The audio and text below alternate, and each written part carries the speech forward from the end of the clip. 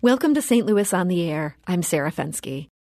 In 1959, the city of St. Louis began raising more than 5,500 housing units across 465 acres in the downtown west/midtown area of the city. Numerous businesses were also destroyed. The efforts were part of the city's efforts to redevelop the African-American neighborhood known as Mill Creek Valley. It was the city's largest urban renewal project, or as the Post-Dispatch called it at the time, slum clearance. But what the newspaper called a slum was for Vivian Gibson and her 7 siblings home. The 8 Ross children and their parents shared 800 square feet on the first floor of their grandmother's home. It was, quote, filled mostly with beds, as Gibson writes. Those years are the subject of Vivian Gibson's perceptive new memoir, The Last Children of Mill Creek. And joining us today to talk about this book and her remarkable second act as a writer is Vivian Gibson. Vivian, welcome to the show. Thank you. So your book, it tells the story of your childhood in Mill Creek, but really it also tells the story of your parents. Your father was the first to move to St. Louis. What brought him and his family here? Well, he lived in a rural part of Arkansas, and there was no high school for black children there. So he came to St. Louis to go to high school at about age 14, and about a year before they had just built Vashon High School for the children in Mill Creek. And this is where he met your mother. You write that your parents' marriage cut across class lines. Your mom came from a little bit fancier stock. What was her background? Well, my mother grew up in Alabama. Her father was the proprietor of the colored store. He was a farmer. He was fairly well off. His daughters all went to college. His sons all were businessmen. And she somehow found herself in St. Louis while on vacation from college visiting a cousin. And so she ended up falling for this guy. He's a little bit beneath her social class, maybe a lot beneath her social class. Do you think she resented this fall in status? I never, ever got that indication. As a matter of fact, part of the remarkable part of this book was realizing my parents, thinking about what must have been going on in their minds or what might have been going on, but they never talked about it. But I certainly never got an indication that my mother thought that my father was beneath her. So tell me about their life in Mill Creek. Now, this area, it basically ran from St. Louis University to Union Station. And the way you describe this, it's almost just shocking for those of us familiar with that area today, that is just so many vacant lots, not much going on there. This was a really thriving community, even though it wasn't wealthy. There were a lot of people living here. Absolutely. It was a thriving community. It was a segregated community, and within that community was a strata of society and a culture. We have doctors, our teachers and our doctors and our lawyers, our pastors, all of the churches, all of our schools, all of the stores were in that little enclave. And so you did have very, very poor people like us, and you had other people who were college educated, professors, high school professors. Most of our high school teachers were probably a lot better educated than most high school teachers today because they were so left out of other positions that they could probably have had. So certain avenues were closed to them. They ended up teaching at the black high school because they were well-educated black people. Yeah, so the children benefited from that, that's for sure.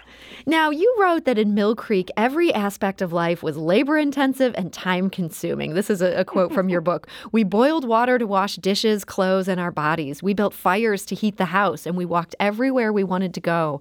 On the rare occasion we rode a streetcar, it was never just a straight trip. We always transferred at least once, maybe twice, to get to our destination. This was a pretty hard life, even though you describe it with some, it had these wonderful, lovely moments. You guys were really working hard. We were working hard, but it was all we knew. And a lot of these people came from the rural South, so they were used to working hard. And to be able to get on a streetcar or not have to get off the sidewalk for white people was a step up for them. And so working hard was what we did and what we knew. I was very surprised when I got to the part of the book where you mentioned your friend Janice, and she lived just across Jefferson, and your sister Beverly explained to you, she said, Janice is poor, and the people who live down the hill live in shacks, and their toilets are outside. Now, this was in the mid-1950s. I saw a story in the Post-Dispatch that said 80% of the houses in Mill Creek didn't have interior bathrooms. Does that sound right to you? No, I don't think so. I think that was part of the propaganda to get people to vote and persuade people that this was truly a slum that did not deserve to exist. But a good number of people did.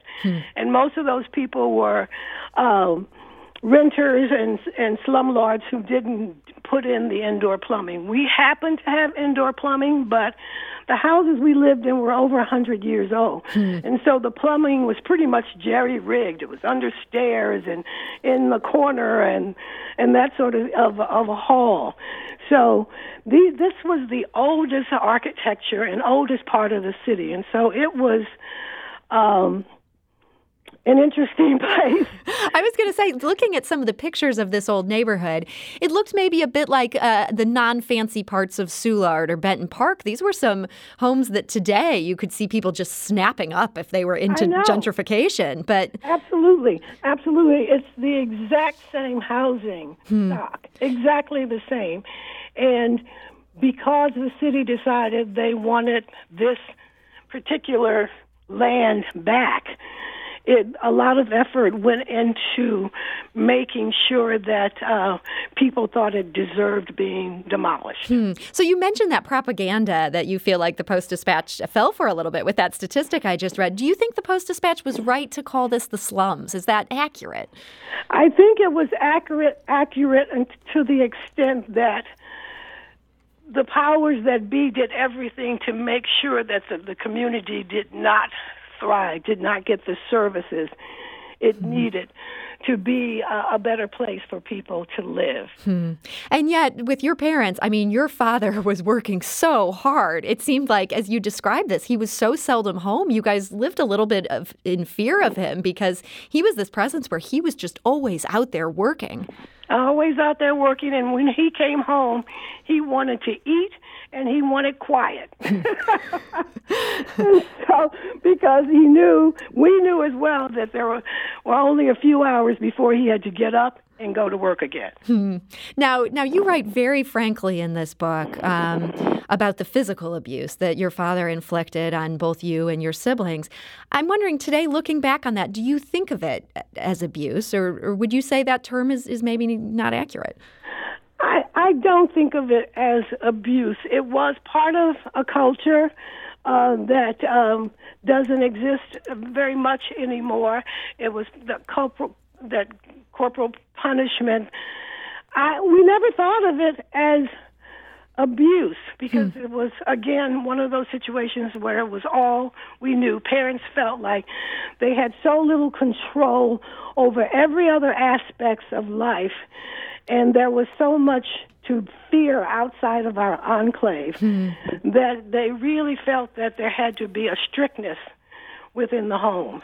You write at one point, after your father gave a beating to your sister, and your sister who you loved so much, that you hated him so much that you got a butcher knife and you slept with it under your pillow, just sort of planning that you would do something terrible here. It sounds like you moved way past that. Was that something that happened to you fairly early in life, that you were able to look at that in a different way? Yeah, it happened early, and frankly, it was probably something I saw on TV. I put the knife under my pillow, went to sleep, and didn't wake up till the morning. Now, we're talking today to author Vivian Gibson, and her new book is The Last Children of Mill Creek. We actually just heard from Matt on Twitter, who writes, I grew up on a farm in Indiana in the 1970s and 80s. I just finished Vivian Gibson's book yesterday. It was a life unfamiliar to me, and I enjoyed her story. So that's some positive feedback. In addition to my rave for this book, I do really want to recommend this. And you mentioned in the afterword to your book that many of your siblings weighed in on your draft as you were working on this. Was there ever pressure from them to leave out some of these details that maybe weren't flattering or things that, just dirty laundry that you had to get into as telling the truth of your experience? No, I never heard that. But I did bounce things off of them often, and sometimes their memory of what occurred was slightly different. They're all older than me, and your memories are your memories, and they're filtered through your experiences. But no one ever told me don't. However, I did worry myself. Not that anyone said anything. I worried about, well, should I say this? Does this really contribute to the story? So that happened, but not so much from my siblings. You found yourself holding back maybe at some points. Did you ultimately go for it and include those details, or are there some things where you decided, this is too personal? Some things were too personal, and some things I did decide they really were important to move the story along and to give an accurate picture. Now, I want to talk a little bit about how this book came to be, because that is also a really remarkable story. The fact that this is your first book and you're 71. I understand you first went to a creative writing workshop for seniors, and that was 5 years ago when you were 66 years old. What made you decide to do that? Well, it wasn't the traditional path for sure. I wasn't out there promoting a book or a book proposal. It started off as, frankly, a housekeeping chore. When I retired, I said the first thing I'm going to do is clean out my desk and my closet in my second bedroom that also served as an office. And as I was going through all the papers, I found all of these books and spiral notebooks and yellow pads and envelopes and napkins with all kinds of stories and phrases and paragraphs that I'd been writing over the years, and decided that I would try to compile them in some way. So I read about a writing workshop at Oasis in Clayton, which is a agency that does senior citizen kinds of activities. So I decided to go, mainly because it said no writing experience necessary. So a writing workshop turned out to be the most fun I have had in so long. It was frightening at first to write and have people read and critique, and the worst part was that you couldn't speak. As after they read your pieces, they critiqued it, and you couldn't defend it. Oh, wow. You had to just sit there and take it. You had to listen, because if something wasn't clear to them, if I was writing it, I had to, understand that I had to make it clear for readers. So after being a frightening experience, it was just an exhilarating experience for me, and I thoroughly enjoyed it. The woman, Kim Lozano, who led the workshop, kept saying to me, "Vivian, these are really good stories." I said, "Oh, thank you." And she said, "No, I think you should submit some of these stories to literary magazines." I went, "Oh, no." So that went on. And finally, I submitted something that was accepted and published. And then I submitted something else that was accepted. And the second one was an anthology, a St. Louis anthology.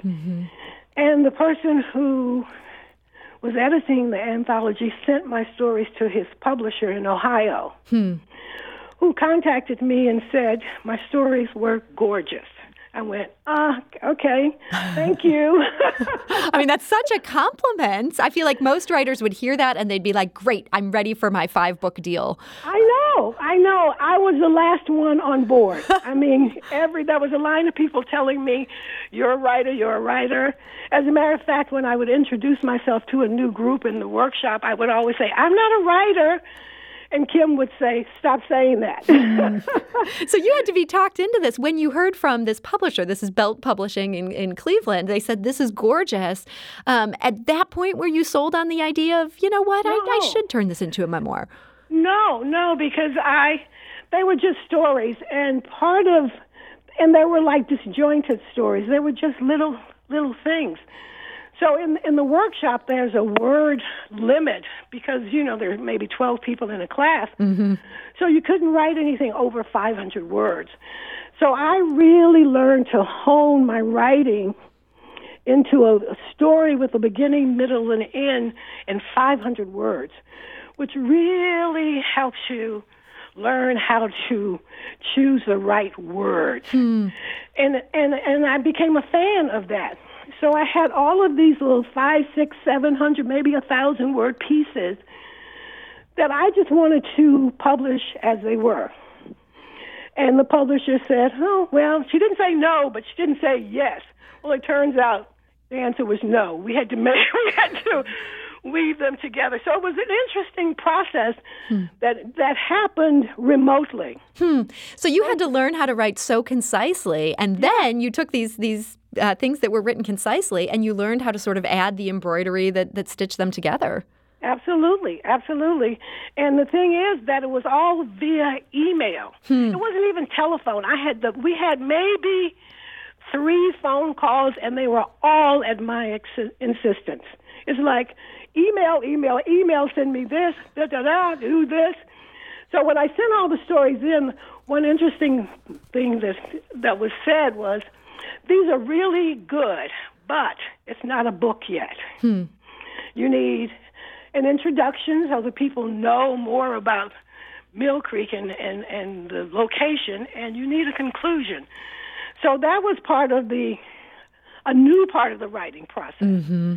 So what you read in the middle are the short stories that I weave together, and the introduction and conclusion came later, and the introduction came after the conclusion.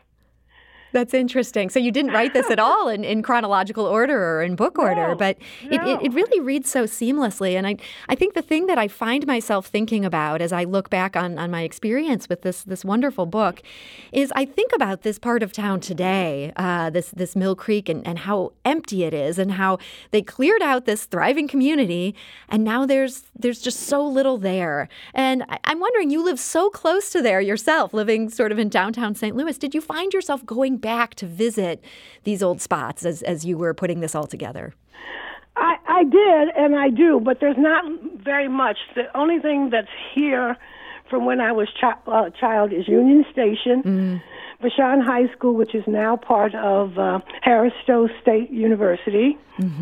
And there were 2 other buildings. One is a church. There were more than 40 churches in Mill Creek, and there was a committee of architects from Washington University School of Architecture that decided which one of those 40 churches would remain. Oh, they just picked one. Everything else knocked down.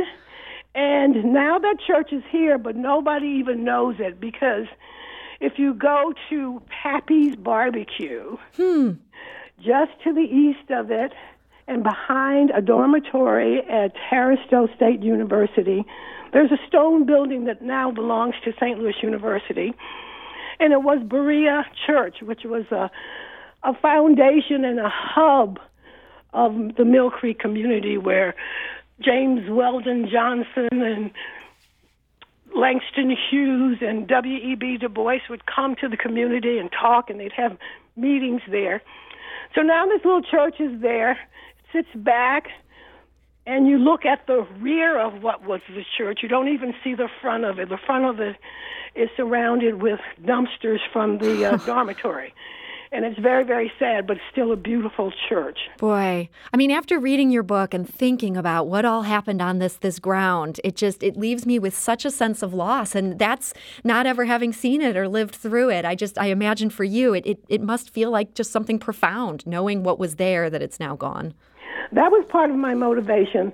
If I had not read anything about this community, and I had thought not a lot about it, when I started doing the research for myself, beyond my memories, I wanted to be sure that I had places and dates and people correctly. And I really was struck by the fact that there was nothing there, that none of the primary source would be available to anybody if I didn't write this book. I had not written or read anything about it. The funny thing that happened once, I stopped at a light at the intersection of Market Street and Jefferson one day. And Vivian, just so you know, we just have one more minute here, so okay. Sorry about that. But yeah, so you were stopped there, and just the quick version of that. So I really realized that was, I lived there. I lived just a block from there, and a lot of my life took place there. I went to school there, and nobody really knows that we were there, that 20,000 people lived here. So I thought it was important to write about it. Well, Vivian Gibson, the book is amazing, and thank you so much for joining us today. It's been my pleasure. And Vivian's book, again, is The Last Children of Mill Creek. I highly recommend that people get a copy. This is St. Louis on the Air on St. Louis Public Radio, 90.7 KWMU.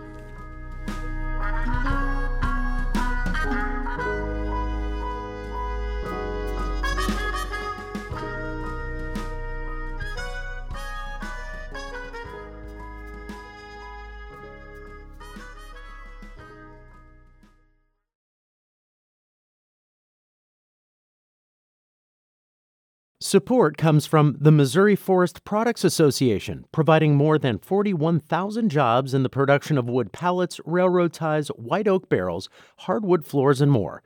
Details at choosewood.com.